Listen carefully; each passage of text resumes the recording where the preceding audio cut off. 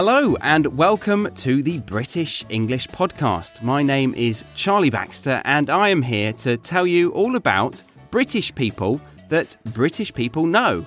And I wanted to get my friend from the Aussie English Podcast, Pete, to, see if he knows anything about these British people and help you understand what somebody outside of the UK might know of them, and then figure out where we need to go from there. Because these people, they come up in conversation quite a lot within native conversation. So I want to help you guys feel comfortable when they reference these names so that you don't feel, like you're a stranger listening to a conversation that you can't input into. So let's get Pete on. How you doing, Pete? Hello, and thank you very much for being here. No, it's a pleasure. Thanks for having me on, Charlie. All right. So we're both in Australia at the moment. So I'm in Sydney. Pete's further down. Whereabouts are you? Down under. Yeah, I'm in a suburb called Curlewis, which is about an hour and a half away from Melbourne. Nice. Yeah. And that's fairly near Geelong. Am I pronouncing it right? Geelong? Yeah, Geelong. That's 25 minutes away. Yeah. So we were planning to live in Geelong, which was coincidentally very near you. And that was before we even met. You should have. It's cheaper. It is cheaper. Yeah. And have they got Billabong there? Oh, you mean the brand? Yeah. Yeah, that's down at Torquay. So that's Billabong, and there'll be Rip Curl and a bunch of those other surf brands that sort of started up down near Bells Beach, which is that, quote unquote, best surf beach in the world, or at least Australia. But so a lot of that stuff started up in, I think, the 60s and 70s down there in Torquay. Right. Okay. I've been down to Torquay. Does it blow your mind nice that we have all these places in Australia that have these British names, like Torquay? It is very confusing. Very confusing because Sydney has loads of names like Liverpool. Yeah. And people, reference them very regularly. And I'm like, oh, okay. Yeah, you mean the Sydney version. Yeah. It's crazy. And when we went down to Torquay, we saw a load of young surfers doing like surf camp, and they looked amazing. Are you a fan of surfing? Have you ever been out? Yeah. I used to when I was a kid, down at a beach called Ocean Grove Beach, which is probably about, 25 minutes to the east of Torquay along the coast. So sort of the opposite way from the Great Ocean Road and Lorne and everything. So yeah, I used to go surfing a little bit, though never really got fully into it. And, the thing that always freaked me out was sharks. I was always like, Jesus Christ, this crap just seems full on. You'd see them sometimes from up on the cliffs in the water. And last night, two teenagers were bitten by a shark down at my local beach. And I'm just like, screw that. I'm so glad I don't surf. We went down to Jervis Bay. Do you say Jarvis or Jervis Bay? I would have said Jervis, but I heard recently that it is Jarvis, but it's the weirdest R spelling, right? E-R. You would not expect it to be R, but I'm pretty sure. I would have said Jervis prior to that knowledge. Yeah. I wasn't sure whether to go with the Jervis or Jarvis, but either way, we were there last weekend, and the guy that was taking us through this sea kayaking tour, he was showing us a coiled-looking seaweed piece, and that's a shark egg. Yeah. He was teaching me about this. You know about these? They're going to be the smaller sort of reef kind of sharks that hang around the bottom of the ocean there near all the reefs, and they lay the eggs and they entangle around the seaweed and everything, and then just effectively wait there. Yeah. It was mad, though, to pick the coil of seaweed-looking thing up, and it was, the old version of an egg of a shark. Yeah. Really did you mad. see that? Was there an opening in it where you saw it had gotten out? Yeah, he did actually show us that. And then he showed us like how it was actually going to be fully formed when it came out. Yeah. The craziest thing too about Jervis Bay, it's part of Canberra, right? So it's part of the ACT, but it's not, which is the capital. Canberra is the capital of Australia, and it's inside the Australian Capital Territory, which is within New South Wales. But Jervis Bay is a tiny, tiny part of Canberra or of the ACT on the coast of New South Wales, which gives the territory access to the ocean. Right. Yeah. I remember we crossed into ACT and we were like, tick. Whoa, I can smoke weed. Didn't know that. Yeah, they've got those laws. That's been in the news recently too, where the Greens are trying to legalise cannabis Australia-wide. And I think the ACT's had these laws of not punishing people growing it or smoking it now for the last 2 years. And they've been all over the news anyway. Okay. So you missed your chance. Yeah. I'm going to try and segue here. So we were talking about, nature and that, and sharks and all the biological things around sharks.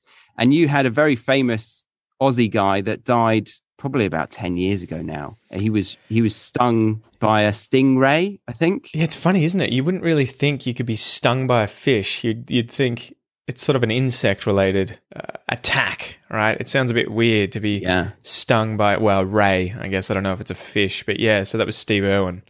And I think that would have been 2006. So that's almost 15 years ago. That's crazy, isn't it? Time flies. Yeah, that is a long time ago. Yeah. So Steve Irwin, he probably occasionally pops up into conversation. Less and less as the years pass. But yeah, his family's always around. You're kind of like, oh, guys, give it a rest. But yeah, his family is always, on Dancing with the Stars or on some TV show being interviewed just for being related to Steve Irwin. But yeah, he definitely did when he was alive. He would always be in conversation, particularly with Americans, because Americans would always know him because he got big over there first. No, Australians didn't really know who he was prior to him getting his TV show in the US and always being on the, I don't know, was it Saturday Night Live or whatever with different animals and, freaking the people out. And he was married to Terry Irwin, who was an American woman. And so, yeah, but occasionally he comes up still. Yeah. So he's what we would call a household name, a name that the whole of the 3 generations probably know. And it is very synonymous with a celebrity. But we have an equivalent, I would say, of Bear Grylls. You know Bear Grylls, I assume. Yeah, the guy who drinks his own urine in the desert, yeah. Exactly. Yeah, he doesn't have a shark to impress you with, so he'll drink a bottle of piss. This episode comes with a free worksheet over on the website, thebritishenglishpodcast.com. So grab that and you can listen along whilst using it. Well, it's funny how he lent into that, right? So originally it was that Survivor show of whatever it was. Was it just called Bear Grylls, or was it did it have another name, that TV show that he had? He's had loads of TV shows, but yeah. The original one where he got famous for just being dropped in the wilderness in all around the world and then had to kind of survive. And I feel like I remember the first series where he was doing that. And I think the first time he had to eat something weird, obviously that episode got a heap of traction and people watching him eating an insect or the testicle of a goat or drinking his own piss or something. And then he obviously lent into that. And every single episode after that, he was always consuming something weird, really close to the camera and trying to describe how disgusting it was. And you're kind of like, mate, this has gone a bit past survival. That's true. Maybe Bear Grylls Wild Adventure. Would that have been it? I think something like that. Yeah. Yeah. He's had literally like over 12, 13 different television broadcasts. But yeah, so he's a household name, Bear Grylls. And he was the equivalent to your, Steve Irwin kind of fella. But then going on from Bear Grylls, because I feel like that's fairly obvious. If he comes up in conversation, it's talking about weird shit that people eat in the wild, maybe surviving on your own urine, that kind of conversation. Which is something that is suggested you don't do, by the way. Oh, yeah. Why is that? I think it's just it dehydrates you faster. From what I understand. Yeah. So from what I understand, I remember hearing about this where it was that Bear Grylls did this and everyone was like, oh, you just drink your own piss. I'm pretty sure people just say, try to avoid sweating as much as possible, stay somewhere cool, but drinking your own urine would be like drinking seawater where it's going to get you to get rid of more water as a result of doing that because you're filling yourself up with so many concentrated salts and other minerals and everything that's in there. So it's going to dehydrate you faster. Don't quote me, but I'm pretty sure that that's the thing. So that's why it was always interesting seeing Bear Grylls always drinking his piss. I'm like, I'm pretty sure that this is not the survival advice that they give. Well, luckily this show isn't an SOS guide kind of survival guide, but good to know. And also thinking about it, I would be sweating about the idea of drinking my own piss, so that would be terrible at the same time. You should probably just let your piss cool down and then pour it on yourself, and then that's probably a better use of it. Oh, yeah, this is getting disgusting. So we're going to jump over to a different category. Although before we go on to that, I should mention, a national treasure, David Attenborough, that probably most of these listeners know about. But who is David Attenborough, Pete? Oh, I'm pretty sure it's Sir David Attenborough, isn't it? Very good, very good. Yes, good correction. Well, he's probably the most famous naturalist that's ever existed, right? Beyond maybe someone like Charles Darwin, but he got huge from memory in the 1940s and 50s, traveling around and capturing animals in the wild to bring back to zoos. And he had his own, I think, a TV show as well as books at the time, but then became that documentary narrator and host for a lot of those huge docos done around the world showing different things, different animals. And one of the biggest ones I remember is when they did the killer whales in, I think, either Chile or Argentina that throw themselves up on the beach chasing after seal pups. And I remember that blowing my mind. And one of the more recent ones was those iguanas hatching, I think, in the Galapagos, and the snakes chase them down. All of a sudden, the snakes are all waiting, and the little baby iguanas come out of the sand, and it's like instantly, it's like, run for your lives! So, yeah. Yeah, they had an epic soundtrack to that. Yeah, that really got my heart pumping. He's had some amazing shows. And yeah, as you said, he's the commentator that we associate with all of these amazing documentaries around the planet. Blue Planet was one of them. Blue Planet 2 as well. Oh man, there's heaps, everything, right? Plants, oceans, mammals, he's done all those different series. But yeah, I think I'm going to cry when he dies, probably more than Steve Irwin, right? Yeah, I think everyone will shed a tear. And amazingly, I found out that Oprah Winfrey was the narrator for a lot of these series for Americans. So they didn't really know about David Attenborough. It's almost offensive, right? That they had to, it does feel a bit better put offensive. An American in there, because Americans won't want to be, watching TV shows about life and these awesome TV shows because there's a British guy talking. It's like, come on, guys, Jesus. Yeah, and yet Australians were very comfortable with it. Oh yeah, 100%. We were fine. It would be. I can't imagine if they tried to put an Aussie in there. It would be horrible. Imagine that's Steve Irwin instead of David Attenborough. You'd be like, what are you doing? So, yeah. But how cool is it, too? Did you know his brother was in Jurassic Park? Whose brother? David Attenborough's brother has... his brother is Richard Attenborough, who was the guy that was in Jurassic Park. We're holding the cane with the amber and there. That's his brother. Wow. Yeah. Oh, yeah. I'm just looking at him now. Oh, my God. Yep. That's amazing. And he's Lord Attenborough. Yeah, he was older than David, I'm pretty sure. Yeah, okay, gotcha. Yeah. So that's David Attenborough. Now we're going to go on to a completely different area of life. And I'm interested to see if you know of this guy. He's a famous businessman in the UK, and he does a show all about, cutthroat business and trying to make it, trying to get a business off and running, or starting a business up. Mm-hmm. Alan Sugar, or again, Sir Alan Sugar. Have you heard of him? No, I don't think so. If I'm to look him up, Alan Sugar, see if I recognize his face. No. Yeah, do it. No. Business magnate, huh? No? No, don't know this guy. Okay. I thought it was going to be one of those guys on the Dragon's Den or whatever it's called, where they have a group of guys who just roast, people trying to launch their businesses. Yeah, he's kind of in the same ballpark as them. Yeah. So we've got a show called Dragon's Den where people come and show their inventions, and then 4 very rich people say that they will invest in the invention, or say it's a shit invention, go away. Yeah. And we've got some famous people around there. Can you remember the names of those dragons? There's an Australian one, I'm pretty sure, isn't there? No, I don't remember any of them. I probably would recognize them if I heard the names, but I don't watch it unless it's like those short sort of hot take clips on Facebook or on YouTube. So what do we got here? Yeah, Peter Jones, Deborah Meaden, Sarah Davies, Tej Lalvani. I think he's one of the funnier ones, right? The guy that looks like he's of Indian descent. He's one of the switched on ones that would roast people quite hard. Yes. Yeah, I always remember Deborah Meaden. She always had quite a stern face about her. Oh, yeah. But and Peter Jones as well. But Yeah, I think in conversation, they might just talk about Dragon's Den generally. So Dragon's Den, guys, this is relating to a show where people are pitching an idea and getting money for it. And, you know, then they get equity. These dragons get equity in the company if it goes well. It's always entertaining too. Sorry to cut you off there, because they always let the best and the worst in. It's kind of like American Idol or Australian Idol, or I'm sure they got, you know, UK Idol, where they tend to let in the really good stars that are going to obviously get through, but then they also let in quite a few doozies. And so you'll have these people pitching these ideas on Dragon's Den, and you'll be like, did you guys like even run this past your family or something before doing this in front of, you know, these millionaires?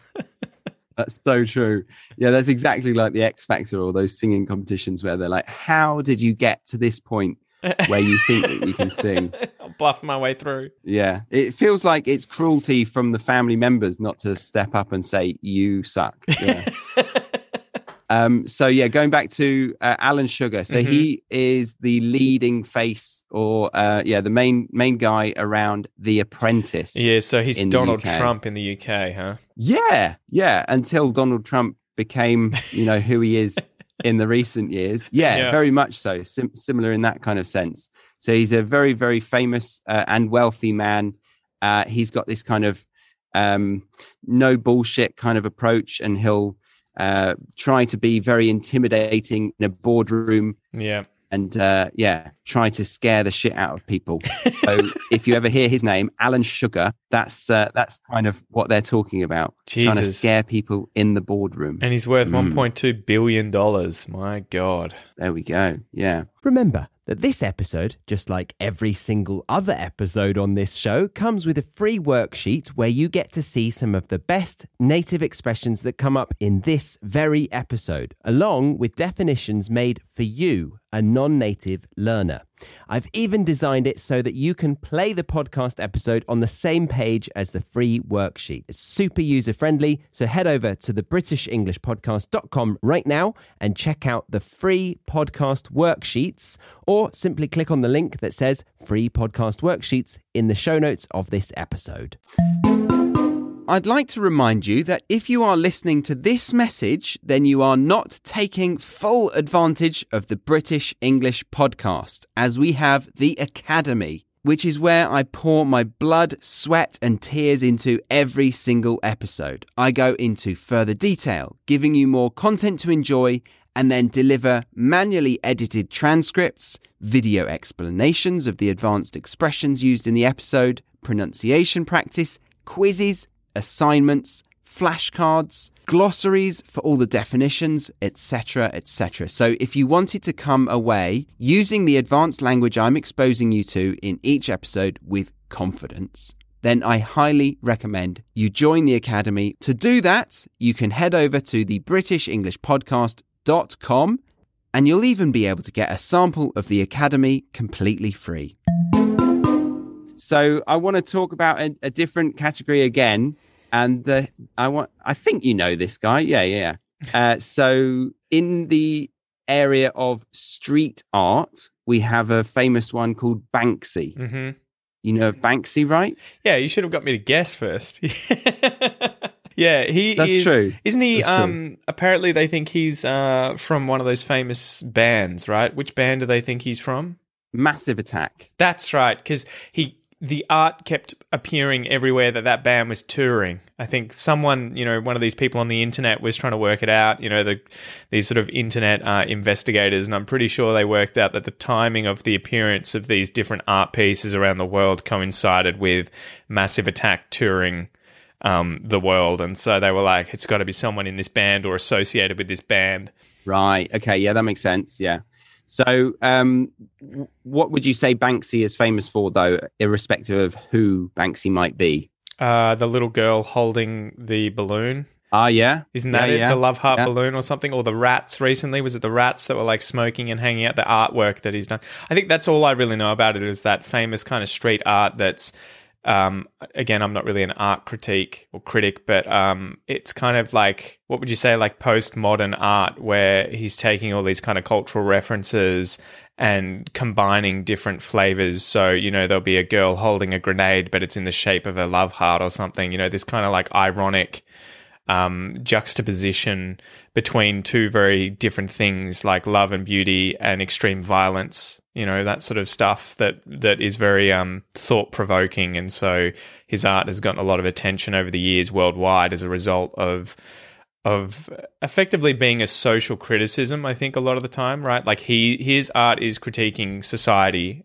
and economy and all of that sort of stuff. And yeah, it's gotten huge because he's done it. I think he's done the art all over the world, but mostly it appears in Britain, right? And he's done some of these really big pieces where I think there was one that he did with a phone box. Didn't he like get a phone box and twist it up or something and then install it somewhere? So not just graffiti, it was like a physical I'm sculpture. Pretty sure it was like he'd actually bought one of those red phone booths or boxes, whatever you guys call them, and chopped it up and then put it back together. Yeah, it's bent sideways. It looks like the shape of an L, but it's bleeding and it's got a pickaxe hanging out of it. I'm pretty sure he did that and installed that somewhere, like just left it on the side of the road without telling anyone, obviously. He's done a few of them by the looks of it. Yeah, it does, yeah. And he's very interactive with the environment, which is quite cool.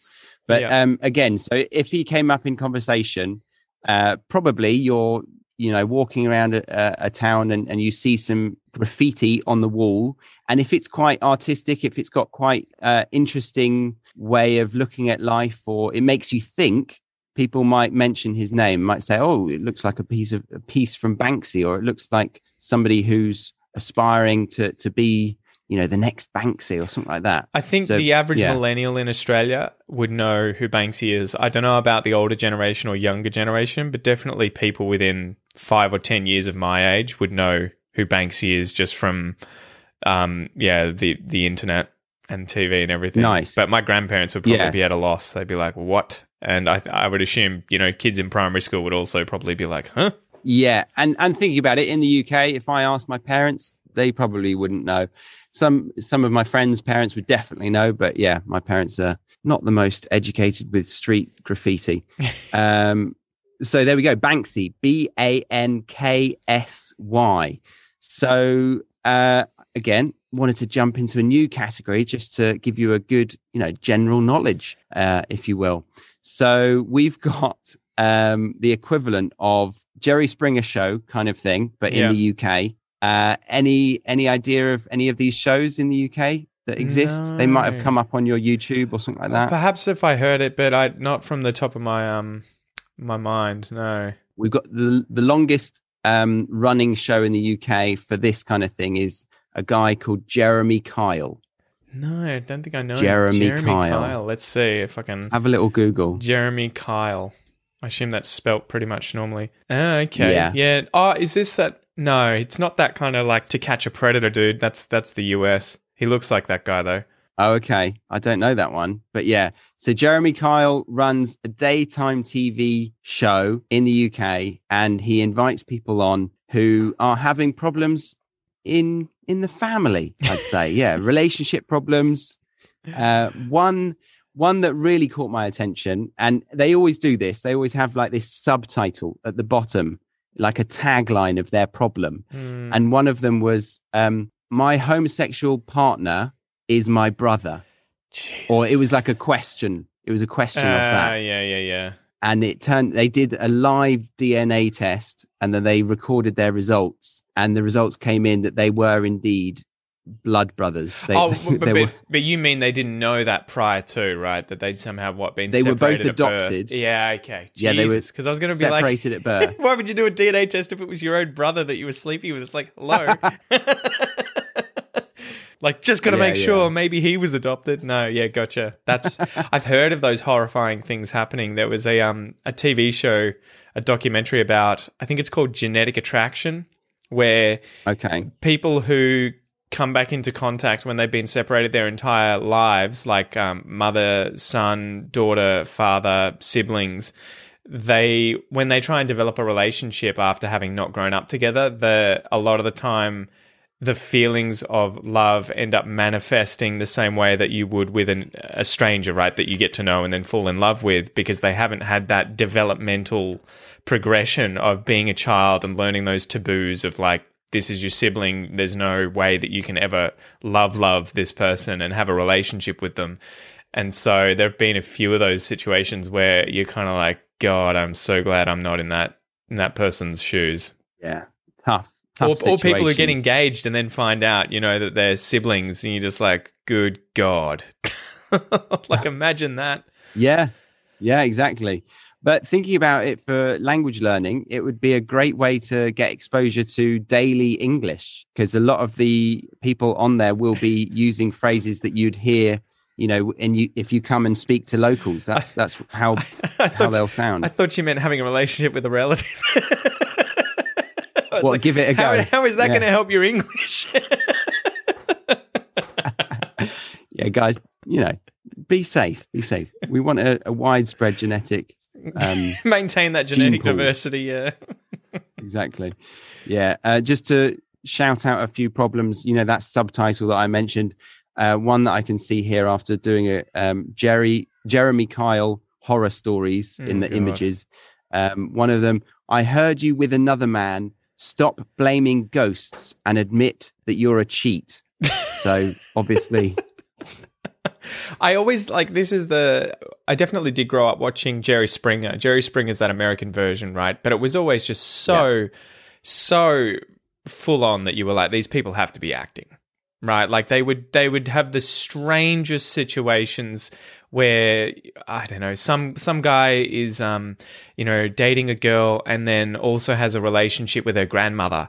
And you're just like, this has to be bullshit. There's no way. Like, and if this were true, why the hell would you get on national TV to talk about it? Like, Jesus. Yeah, that is confusing how they go on there. But that makes me think of Embarrassing Bodies. Have you got that TV show in Australia? Yeah, I've seen that Embarrassing Bodies one. But I think the thing with that is that they get free healthcare, right, with these issues that they may have. And so they get on and they're like, I've got, a patch of hair growing out of my butthole or something like that. And they're like, all right, well, we'll get it sorted for you, but it's going on TV and everyone's going to see it. So that sounds quite normal, doesn't it? Patch of hair in your butthole. Joking. So yeah, that's Embarrassing Bodies, and yeah, they do get the medical bill paid for. But I suppose with the Jeremy Kyle show, the people that come on there get a free lie detector test. So that saves them a few quid. Or they're actors and actresses, and they're getting paid a salary. I don't know. I might be naive, but I don't think that they're lying. But anyway, there we go. Jeremy Kyle is a daytime TV host for all of these kind of family affairs, dramas, etc. So if you are overhearing a domestic, which means an argument between a family, you might hear people referencing, oh, they should probably go on Jeremy Kyle or something like that. And sort their problems out publicly, yeah. Exactly, yeah. So that's what they mean by that. Okay, so we've got plenty more to get through, but that is the end of part 1. So thank you very much, public listeners. If you enjoyed that, then, maybe even write a review in the podcast app that you're listening to this on. But thank you very much, Pete, for doing that. Pete has his own version of the British English podcast called the Aussie English Podcast. And you can go and check out him on aussieenglish.com. .au. Yeah, sorry, you got it. .au. Yeah. Or obviously in the podcast apps. Thank you very much, Pete. But we're going to be continuing the show with part 2 and 3 for Premium Podcast and Academy listeners. Cool. See you guys. All right. See you soon, guys. All the best.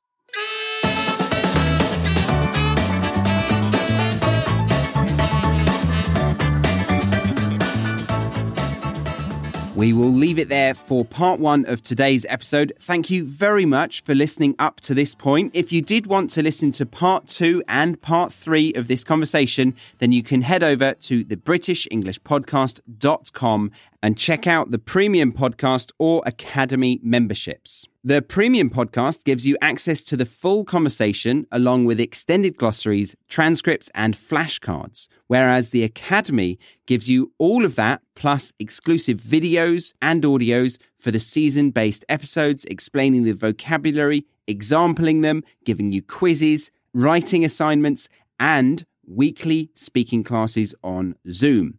But if you were just here for part 1 of this conversation, then I thank you very much for stopping by. I hope you enjoyed the show. Do grab that free worksheet by clicking the link in the show notes. My name's Charlie, and I will see you next week on the British English Podcast.